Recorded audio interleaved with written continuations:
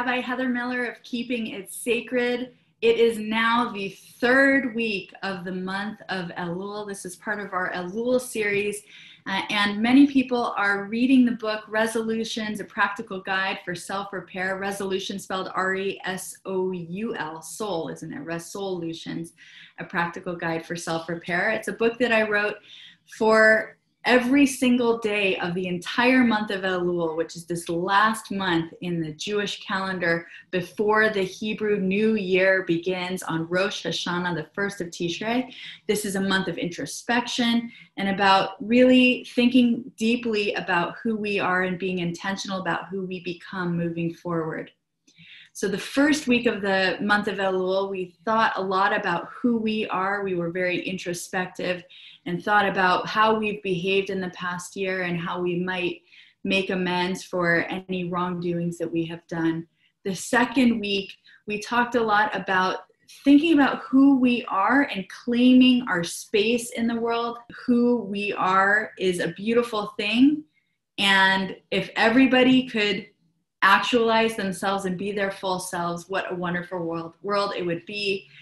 And the third week now, we get bogged down by some of the barriers to our progress, to moving ahead.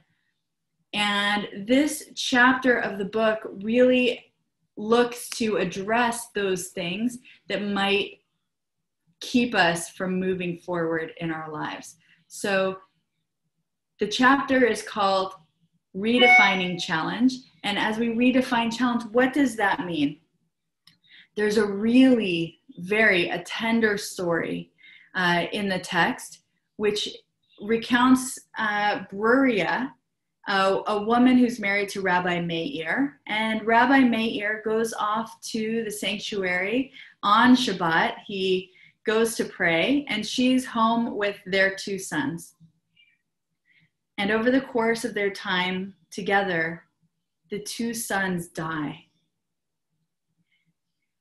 And we don't know a lot about what her emotions were at that time, but what we do know is that she lovingly took their bodies and placed them on a bed and put a white sheet over them. And since this was almost 2,000 years ago, it was 1,800 years ago, they didn't have cell phones, she couldn't call him, and it was Shabbat anyway.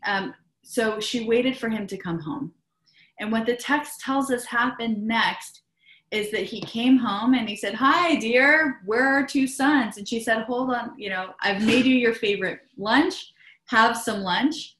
She sat him down with the food, and he began to eat. And he was eating. He said, "Oh, this is so good. Thank you so much for all of this food. But tell me, where's our sons?"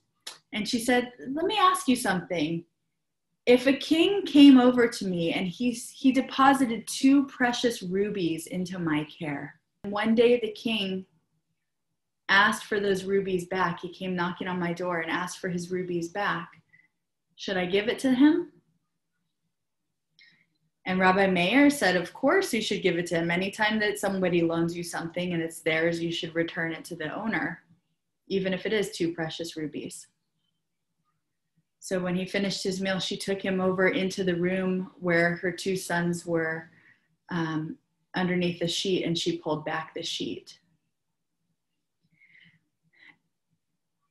And I am so amazed at her composure and her in this moment, that the way that the text reveals it and shares that this is what she did, and this is how she broke the news to Rabbi Meir about what happened.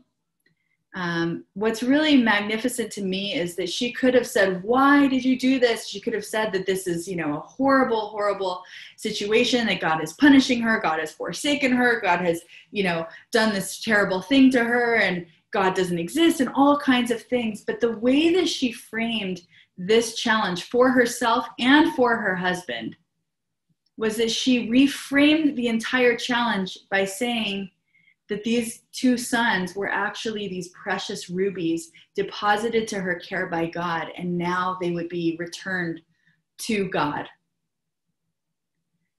So when we think about the challenges that we experience in life, it's really worth it to think about the ways, and just to pay attention to the ways in which we are framing the things that happen to us that are challenging to us. So what are the things that have been a big challenge to you over the past year? I'm guessing I can guess a couple of them just because they've affected the entire world. But what are those things that have been challenges to you? And what is the frame that you have given them? It's worth it I'm not saying definitely reframe it, but what I'm saying is it's worth it to consider how you have framed it and to consider what it might look like if you reframed the negativity that you've experienced this past year in a way that might serve you better. So in the book, the questions that I ask of this story, and it's one of the days for this week of the month of Elul, are: what major loss did you endure this year? How do you understand it? And what frame would be one that would help to strengthen you rather than defeat you? So as you reflect on this past year, I wish that you continue in this process of making for yourself a better new year ahead. I wish that you are able to frame things in a way that serve you and serve the fullness of who you are and who you can be, and that you experience in a way that allows you to move into the new year with a sense of possibility.